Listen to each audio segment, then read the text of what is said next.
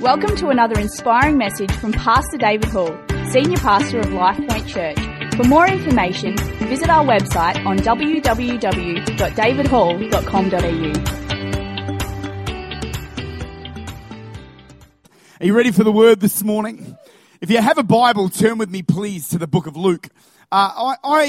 I've been preaching a long time now, probably 12 or what year is it? 2016. I've been preaching for 16 years and preaching the word. And I have never, ever in my life preached out of this story in the word of God. I mean, I've possibly referred to it, but I have no recollection. I went through my old messages to see if I'd ever touched on it before. And to my knowledge, I've never preached out of this passage in all of the accounts, whether Matthew's account or Mark's account of this story. And I really do feel like God's spoken to my heart this morning. And so if you have a Bible, let's have a look at Luke chapter 18. And let's have a look at verse 18. And it says this in the New King James. Now a certain ruler asked him, saying, "Good teacher, what shall I do to inherit eternal life?" Jesus said to him, "Why do you call me good? No one is good but one, that is God. You know the commandments: do not commit adultery, do not murder, do not steal, do not bear false witness, honor your father and mother." And he said, "All these things I have kept from my youth." So when Jesus heard these things, he said to him, "You still lack one thing. Sell all that you have and distribute to the poor, and you will have treasure in heaven. Come follow me." But when he heard this, he became very sorrowful, for he was very rich. And when Jesus saw that he became very sorrowful, he said, "How hard it is for those who have riches to enter the kingdom of God. For it's easier for a camel to go through the eye of a needle than for a rich man to enter the kingdom of heaven." And those who heard it said, "Who can be saved? Who then can be saved?" But he said, "The things which are impossible with men are possible with God." Can I say that again? The things that are impossible with men are possible with God. Do you believe that this morning?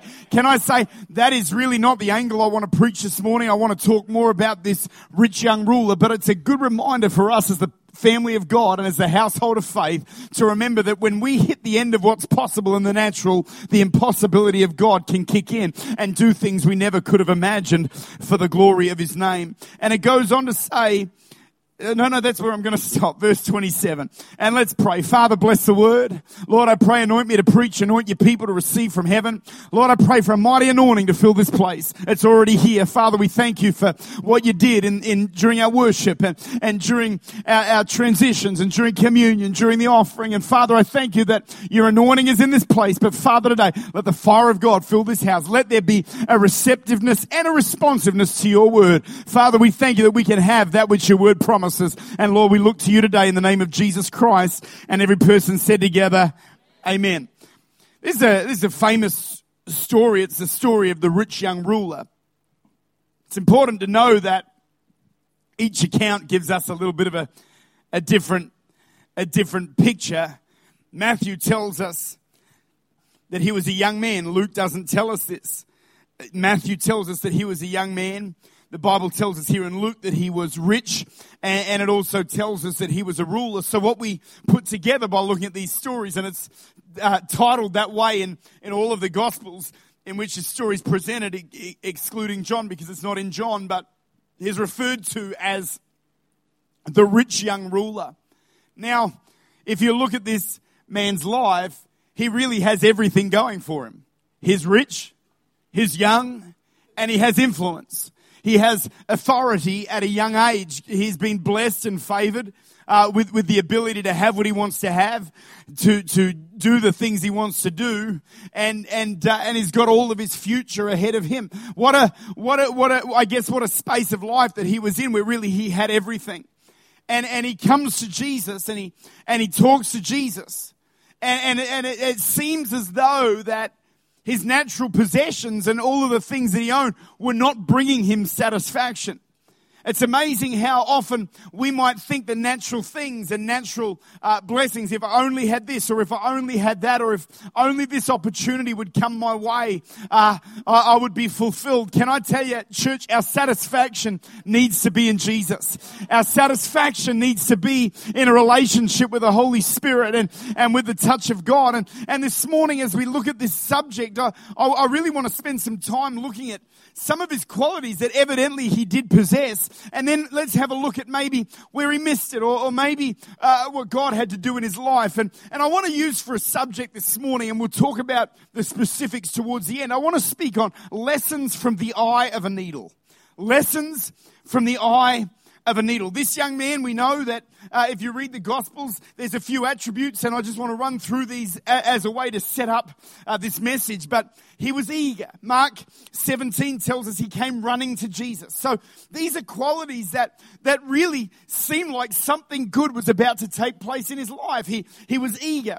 We know that he was respectful. Mark 10:17 tells us he knelt before Jesus. He recognized, and I don't believe he recognized to the fullness, but he had an idea that this man was important, and even though his wealth and stature, naturally speaking, probably in the eyes of the natural world, meant Jesus probably socially would have bowed to him. But that being said, outside of an understanding and a revelation of his divinity, if Jesus were just a man, he would have bowed at the feet of the rich young ruler. So the rich young ruler obviously recognized there was something about Jesus that caused him to bow. And so he was respectful.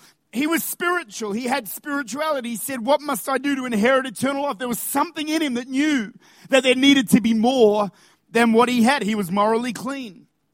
It says here in Luke 18, verse 19, that he followed the commandments.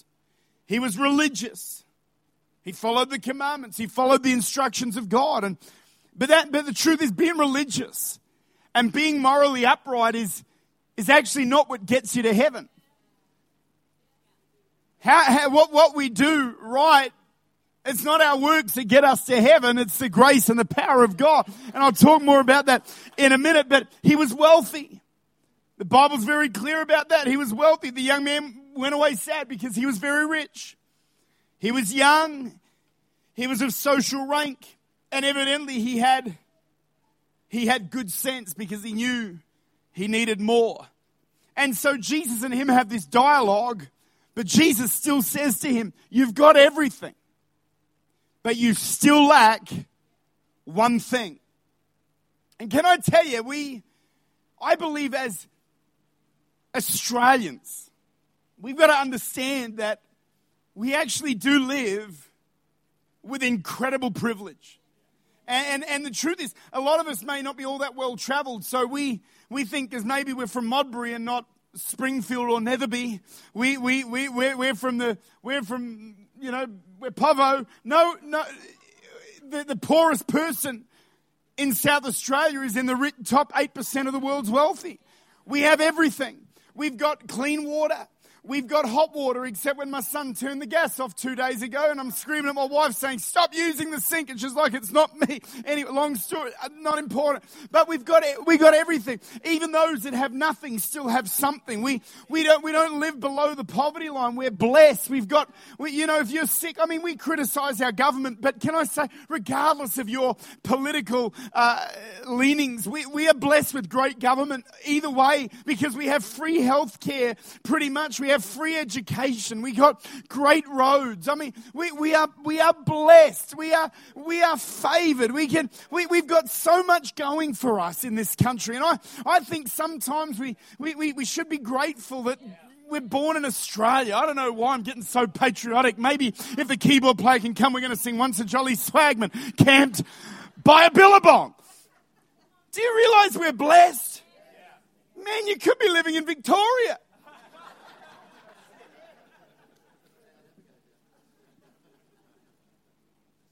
We're blessed.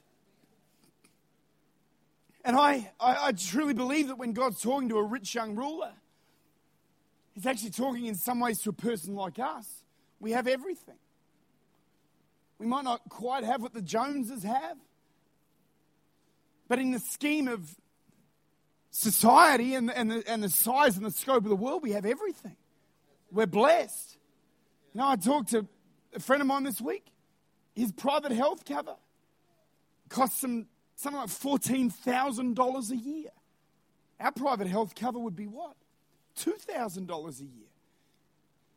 And we're blessed. We have so much in this country. And I say all that to say this, that often the blessings that we have, we take for granted, and it's very easy for us to become just like this rich young ruler and almost not need or not be willing to make sacrifices necessary to serve God because we have everything. And you know the statement Jesus makes, he says it's easier for a camel to get through the eye of a needle than it is for a rich man to enter heaven. I'd love to show you something on the screen here this morning. The eye of the needle was not actually the hole in a stitching needle, in a sewing needle. This was what they meant by the eye of a needle. In the nighttime in a walled town or city, they would make it so secure that for somebody to enter the city at night when they can't quite make out who it is or what their intentions are or what they want to do, they would say you could come in, you can bring your camel, you can do the whole thing, but we're only leaving a little opening so that everything that is on your camel, everything that you've got that you're carrying, you actually have to take off, which gives an opportunity for bad intentions to be intercepted, which brings security into the town or into the city.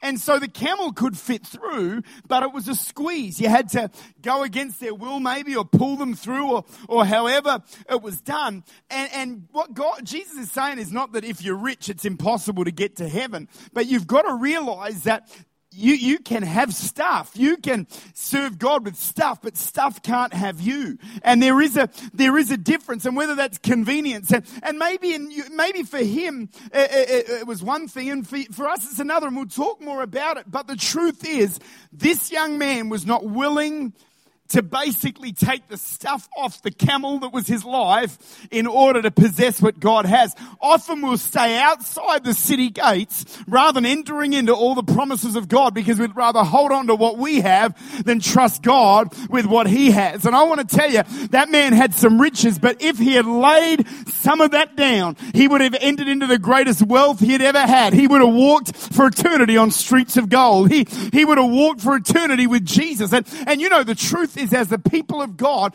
I guess today we've got to look at maybe what is it in our lives that might be making it hard for us to enter a narrow space. Jesus, what did he say about narrow spaces? He said, it's a wide road that leads to destruction, and it's a narrow road. Straight is the gate, narrow is the way that leads to eternal life. And you know, this morning, I'm not here to preach a message of condemnation or anything like that. But we see a man who had everything. We have everything. But I believe sometimes I believe God's calling us to a greater adventure with him, a greater walk with him. And it requires sacrifice. And it's not about you physically selling everything you have. And sometimes we hear that story and think that provision and blessing is wrong. No. There's nothing wrong with provision. You read that, but in another scripture you'll read that the Bible says God delights in the prosperity of his servant. The Bible says in Deuteronomy, it's God who gives us the power to make wealth. God does not have a problem with us prospering. God has a problem when our prosperity is controlling us rather than us being master over our stuff. Can I tell you, I have stuff, but my stuff does not own me. I own my stuff. And at the end of the day, it belongs to the Lord. If he said, David, give it, I'll give it. If he says, keep it, I'll keep my stuff, my possessions, my relationships, everything that I have. I want to make sure, God, may it belong to you. May it be yours for your kingdom purpose in the name of Jesus. If you believe it, say amen. And so, I'd love, can we keep that image up there for the message? Because I think it's just a good picture for us to look at this. Jesus says to him in verse 22, you still lack one thing. You still lack one thing. And so he comes to Jesus, this rich young ruler who has everything. And Jesus and him have an interaction. And I want to have a look at some lessons from this interaction, and maybe some of the mistakes that this rich young ruler made that we don't have to make if we look at the Word of God and say, God, would you reveal it to us? Would you help us? The first mistake he made, number one, if you're writing these things down, number one, he didn't realize who he was talking to. Luke 18, verse 18. Now a certain ruler asked him, this is Jesus saying, good teacher. Good teacher. Was he a good teacher? Yeah, he was a good teacher. But he's a lot more than a good teacher. See, other religions acknowledge the existence of Jesus. But we've got to not just acknowledge that Jesus was, we've got to acknowledge that Jesus is. We can't just acknowledge that Jesus is the Son of God. We also need to acknowledge that he's God the Son. We have to, yes, he was a good prophet. Yes, he was a good teacher. But more than anything, he's a soon coming King. He's the King of Kings and the Lord of Lords. Come on, if you believe it, I think that's a good place to praise God for just a little minute. He didn't realize who he was talking to. There's laws of recognition that I think sometimes we don't recognize who it may be that we're standing before. And I'm not talking about in a natural sense. I'm talking about in life. Maybe we're standing before an opportunity of a lifetime. Maybe God's speaking to us and is saying, if we just do this or do that, or just drop something in our heart, and that very idea that's dropped into our spirit may be something that we don't recognize as being God's will and purpose for our life. And that one moment could be simply something that unlocks destiny in our life. One little step of obedience, one little opportunity, one little thing that God could have done. And I want to encourage us as the people of God to be people who are sensitive enough to the Spirit of God, that we recognize when God's at work and wants to do something in our life or in our world. Maybe God's speaking to us to reach out to somebody or apologize to somebody or go and do an act of service for somebody or love somebody or be generous to somebody or whatever it is that he might be saying. What we need to understand, church, is that sometimes those little things are those little there's little opportunities that God gives us to step into his blessing. Because if you look all through the New Testament, not every time, but so many, and I would even say the majority of times God healed or God delivered or God did something, it was on the other side of somebody's obedience to him. He turned water into wine, but what did he do first? He said, bring me some pots. Fill them up with water. There was often an instruction. Launch out into the deep. Launch your nets into the deep. So God had a catch prepared for them, but he wanted them to do something before that to demonstrate submission to God. And he was standing right there with an opportunity to have his life fully turned around by the power of God. You know, that young ruler, when he met Jesus, could it have been that if he had given up everything, taken up his cross, as Jesus asked him to do, is it possible that he could have gone on to be one of the named disciples? It's possible. I mean, there were people that left a lot less to be disciples of Jesus. There were people that potentially left a whole lot more. But basically, Jesus gave him what I think is the same opportunity he gave the other disciples. He expected of Matthew, he expected of the other disciples to just turn around and follow me. Let's do this. He had it right there. I believe that God was giving him an opportunity to become one of the disciples. And we would have known his name. There'd be churches named after him today. Saint Leroy's. That was his name. Leroy, the rich young ruler. And that would have been something today that we would have recognized. Maybe he could have been the 13th disciple, which, who wants to be the 13th? But anyway, mind you, Judas cleared that up for him. But, you know, we can step into conjecture on a lot of matters. But what we do know is that Jesus was right there and he didn't recognize his Messiah. He didn't recognize his King. He didn't recognize that he wasn't just a good teacher. He was the King of Kings and the Lord of Lords. I think sometimes we fail to recognize what's in front of us sometimes. Sometimes I think when we come to church, we can even be familiar in church and miss out on what God wants to do by his Spirit, because we just think, oh, you know, this is a good church. It's a good, you know, it's a good pastor. It's not even about who's on the platform. It's about who's in the fabric of this house. It's Jesus. And you know, if we dare to believe God, nothing's impossible. Do you realize the same God that flung stars into the firmament, the same one that pulled Lazarus out of the tomb, the same one that said to Bartimaeus, your faith has made you well? Do you realize he's in this house? And every Sunday he waits for an opportunity to come and bless. But not only on a Sunday, he's with you Monday through Saturday. He walks with you, abides with you. The same Holy Spirit that fell on Pentecost is in us. I think sometimes we fail to realize that he's with us all the time. What's his name? Emmanuel, God who is with. I'm preaching myself happy this morning. I'm determined to preach you happy today as well. I believe right now if we could get a revelation of who stands before us.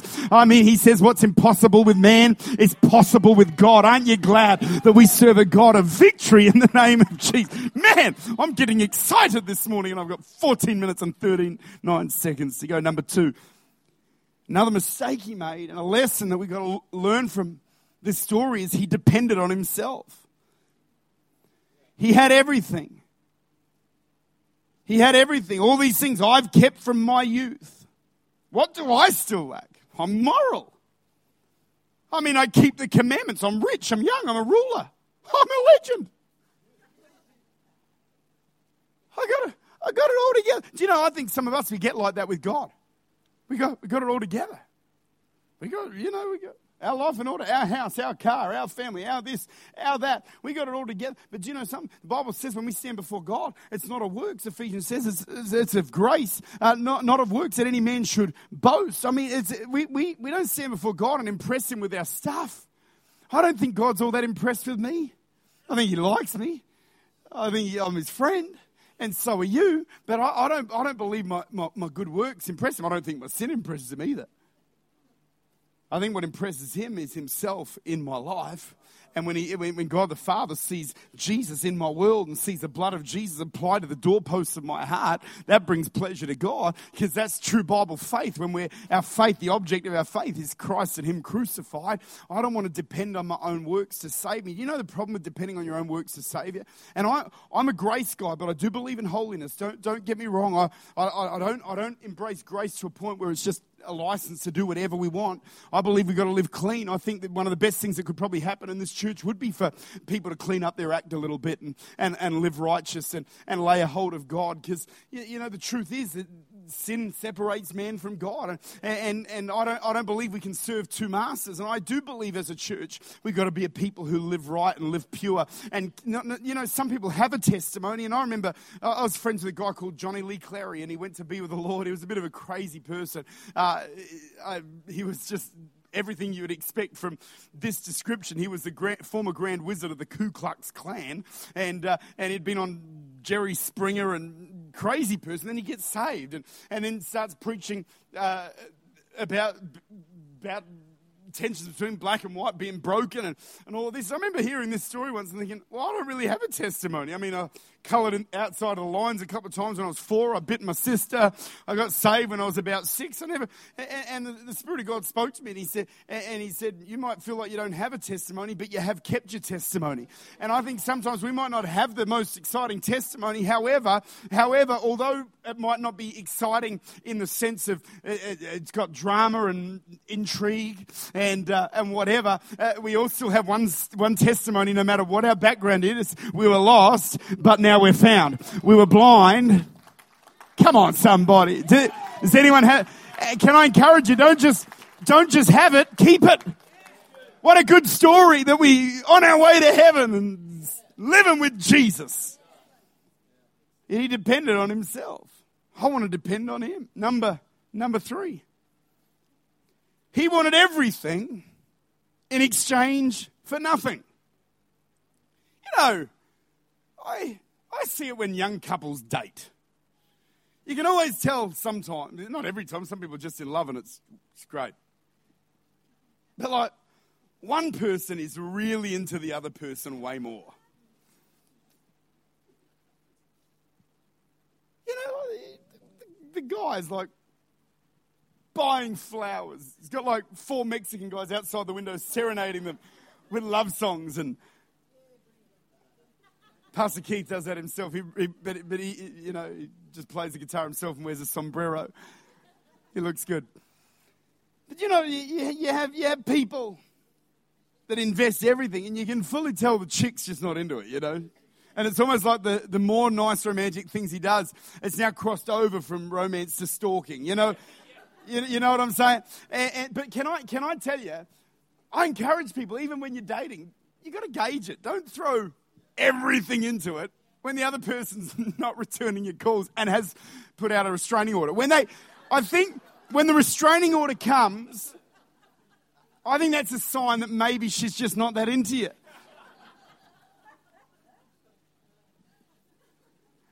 But he wanted everything. He said, what must I do to have eternal life? What is the greatest gift that Jesus can give mankind is deliverance from hell. And so the greatest gift that Christ can give you was given because of the greatest price that has ever been paid. And so he's saying, basically, what can you give me that's going to require you being scourged 39 times with a whip, a cat o' nine tails whip that's going to rip your body apart? You're going to be beaten, you're going to be mocked, you're going to be crucified on a cross, nails driven through your hands and feet, a spear in your side, a crown of thorns on your head. You're going to endure that. To me, that's everything. And Jesus says to him, look, I just need you to get some stuff off your camel so you can get through the eye of the needle and just show that this is serious. And so Jesus was willing to give everything. The rich young ruler, he wasn't willing to do that. I read this story about by Ravi Zacharias. If ever you come across him online or YouTube or whatever, the guy is unbelievable, and I encourage Christians to have a listen to him because he speaks extremely well on our behalf. And this is a story that I heard. It was a story about a little boy that loved collecting marbles.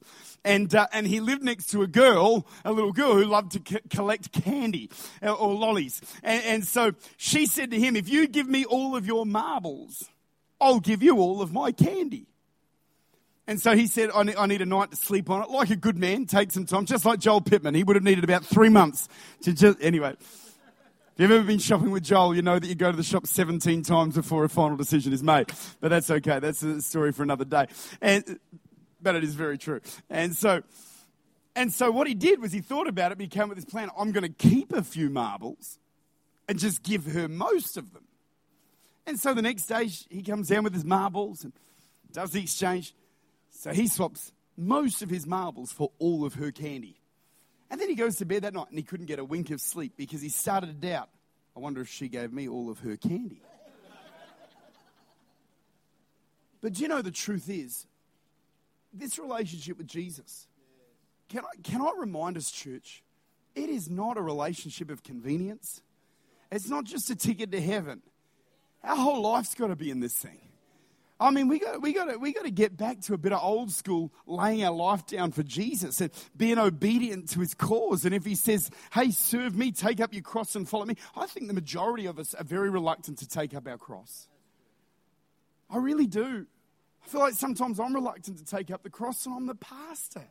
That's a worry. But I'm just being honest, how often do we not do things in the name of Jesus because our conveniences get in the way? Even when it comes to church life, it's amazing. I've been raised, I'm in church. Every Sunday morning I'm in church. Sometimes, in fact, in a lot of cases, they say these days, statistically, you'll have less than half of your church in any given Sunday morning service. And I understand the pressures of life and all of those things, but I want to encourage us. Maybe we're coming into a new year. Can you believe that? We're nearly in it. I want to live my life totally sold out to the cause of Christ. Number 4, in this case, his opportunity had a time limit. His opportunity had a time limit. I don't want to make a hard and fast statement out of this passage because there's wriggle room in it, but generally opportunities don't last forever. And this young man stood literally at the gate of heaven for his eternity, but he still didn't seize that opportunity. The Bible says he came running, but he walked away sad. He came running to Jesus, but he walked away when he realized this is going to cost him something. Do you know, the truth is, every day that the world rejects God, the possibility increases that they will be lost forever. The bells of eternity will ring. The clock is ticking. That's why Jesus says today is the day of salvation. And some of us, with our relationship with God, we just put it off, we'll get serious. I believe the time is now for us to say, God, it's everything. Leonard Ravenhill says the opportunity of a lifetime must be seized within the lifetime of the opportunity. I think of Felix in Acts 24, when trying to present him with an opportunity to serve God, he says, in a more convenient season, I'll call for you. King Herod Agrippa says, almost, Paul. He says to Paul in Acts 26, you almost persuade me to be a Christian. Church, today we're going to give an opportunity for people to find Jesus. Seize the opportunity today. But church, make sure we're people who are creating opportunities in the world around and about us, because we've been given much. He says, to whom much is given, much is required. And I believe in you. I believe in the anointing of God on you. I believe if you take a step of faith, I don't expect you to get somebody to get on their knees and pray the sinner's prayer and lay hands and cast the demons out of them all in one go. But maybe you could just tell them you love Jesus, or maybe you can tell them you're praying for them, or maybe you can do something, just something that God can use to bring about a seed planted in their life that we can see our friends and family born again. It's getting quiet in here this morning. But I'm still preaching truth today. And I'm not just preaching to you. I never get up here. You ask my wife. I say to her on a whole range of topics that I want to preach on. Am I worthy to preach this? I don't stand up here worthy. The Bible is the one that's worthy. And my job is to just deliver what the Word of God's saying. I don't stand up here like I've got it together now. You humble sheep just bleat for the glory of God. Hallelujah. I stand here going, Flip, I'm in this with you. I got to do it too. I get weirded out sometimes when you got to tell people about Jesus. It's like, Jesus loves you. But something doesn't mean I should chicken out. We got to get a bit of Holy Ghost boldness in our spirit. When's the last time you told somebody that Jesus Christ loves them and has a plan for their life? I preach all over the world, and I get the honor of doing salvation altar calls, and hundreds of people, thousands of people throughout the year. Literally thousands and thousands of people get saved. In services here, but all over the world. Can I tell you right now, I've never, ever, ever in my life stood up at the altar when people get saved and think, well, I've done my job, I've led them to Christ. I truly believe it's the person that brought them that led them to Christ. I just put the net out. And so you might go, well, pastors lead people to Christ. I think sometimes you invite somebody to church and they get saved. I wouldn't take the credit, nor should you. But if the credit does belong anywhere earthly other than heaven, you should rejoice in the fact that you sowed a seed and believe God and see something happen for the glory of Jesus. Anyway, I'm going to move on only because I just want to finish this message. Number 5, he lacked the willingness to put God first in his life. Can I say this? Often it is only one thing that keeps a person from accepting Christ, or it's only one thing that keeps a person from stepping into the call of God on their life. And maybe in a room like this, I wonder what it is. I wonder if it's, if you've stretched yourself so far that you don't have time. I don't think time to serve God like you did, because I don't believe the devil makes us bad. I just believe he makes us busy. We're all just so busy. We're busy just doing our thing. Busy having brunch. Busy working on our investments. Busy doing this. Busy doing that. Even Jesus, God says in Deuteronomy, he says, just remember, it's me that gives you the power to make wealth. Everything that you're striving for, just still remember that it's his power that gives you the power to lay a hold of that thing. Put God first in your life. Don't allow stuff to just get in the middle of you and God. Anyway, I enjoy preaching this stuff, and I know that it makes church sit back and go. And I see people elbowing the person next to them. I think he's talking to you.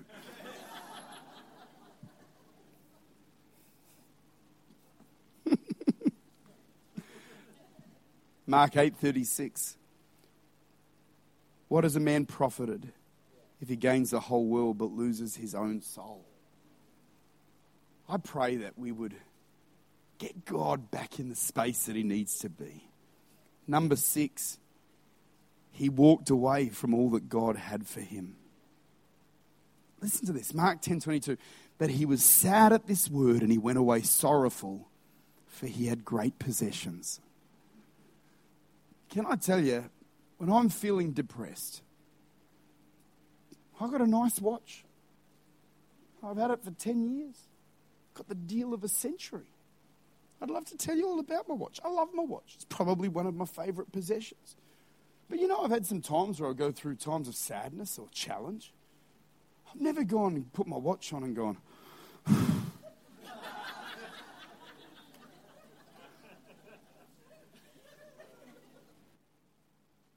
isn't going to fulfill the call of God in your life, whether you've got a Timex or a Rolex, whether you've got a Casio. My relationship with Jesus does. The oil of heaven does. The refreshing of the Holy Ghost does. And can I tell you, that man, this is what blows my mind. The Bible says he ran away. He ran to Jesus and he walked away and he went away sorrowful, for he had possessions. Look what he was offered. He was offered a savior that would save his soul. He was offered a cross that would lead to a crown. And he was offered a home in heaven. And he refused it. He refused it all. And the Bible says he went away. My question then that I couldn't help but think when I'm studying is, where did he go? The Bible doesn't make it clear where he went, but where do you go when you've rejected Jesus? And I'm not talking about hell, but you eventually go there. But where do you go? Where do you go in this situation? Did he go to his friends? Evidently, they didn't satisfy him. Otherwise, he wouldn't have gone to Jesus in the first place. Did he go back to his pleasures? They weren't satisfying him. Otherwise, he never would have run to Jesus in the first place. Where did he go? Where do you go? I have no answer for that question, because I don't know where you go when everything of God's grace and beauty gets put in front of you and you reject it. Where do you go? He might have gone home and sat in his jacuzzi. I don't know how it worked in those days. I think it was a tube system. He just had a few people blowing on the tube. But where do you go? Where do you go? Church, can I say, God's calling you up to higher things in him. But we want to run back to our convenience. Can I encourage us? Let's be a church that's totally sold out for the cause of Christ. Let's be a people totally sold out. Paul would often say, for this cause I bow my knee. What cause is causing us to bow our knee? What is it that's alive in us? Can I tell you, I live with a one-track mind. Build the church, see people saved, see people filled with the Spirit. That's all I care about in life. Is that. I'm born for it, to a point where I have to make sure I balance family, I balance workload, I balance my godly responsibilities. But I've lived with an obsession since God called me to see those things happen. And I'm not saying I'm perfect, because sometimes we can even be obsessed with those things and it's still not the main thing, because it can become a thing. Ministry can become an idol as much as anything else. But the truth is, church, we got to be a people that have to live with a sense of eternity. Even the rich young ruler lived with a sense of eternity. What do I do to gain eternal life? Maybe if the praise team can come, we're going to worship Jesus. But at the end of this message, but I want to encourage you. This is a crazy moment, because look at Jesus. This is what blows my mind. Even after this man has rejected Jesus in front of all these people, he runs off. He rejects God. This amazes me. Jesus still preaches faith. He sees him run off, and he still says, the things which are impossible with men are possible with God. He still preached faith. You might feel like you've run, or you've walked away, or you've missed an opportunity. Even Jesus says, hey, it's still possible. Jesus is still declaring over this situation. It's not over. It might seem impossible with man, but God can still do it. He can still give back what maybe we've let go. And maybe you're in this place today and you haven't surrendered your life to Christ. Maybe you've never given your heart to Jesus, or maybe you have, but maybe even now, and I'm not trying to mix an altar call, I'll keep them separate, but maybe you are serving God, but you feel like God's calling you on into things, and you've just not gone after it with enough get up and run. with enough boldness. And I want to encourage you. Let's be people who are all in. Let's be people who give it everything and say, God, I want to expand your kingdom. I want to see the kingdom of God go forward. I tell you, for me, I'm not perfect. I feel like this is a word for me because there's so many little conveniences that I've become accustomed to. There's stuff that becomes naturally important. We can even spiritualize those things. But I want to encourage us as a church. I don't want to bring, can I say, I would hate for anyone in this room to feel like you're being condemned or you're being criticized. But if you're feeling a bit challenged, I'm good with that. It's not because I'm superior. I respond to the same challenge and say, God, would you use me? I remember standing in altar calls at youth conferences as a kid. We'd sing songs like, if you can use anything, you can use me. Send me, I'll go. And I'd get down there on my knees. Send me, I'll go. Send me, I'll go into all the world. God just says, tell somebody about Jesus. Can I tell you, I did say to God, send me, I'll go. And he does. I can tell you, if you follow the leading of God, he'll take you all over the world. He'll take you into places you can never dream. Because with God, nothing's impossible.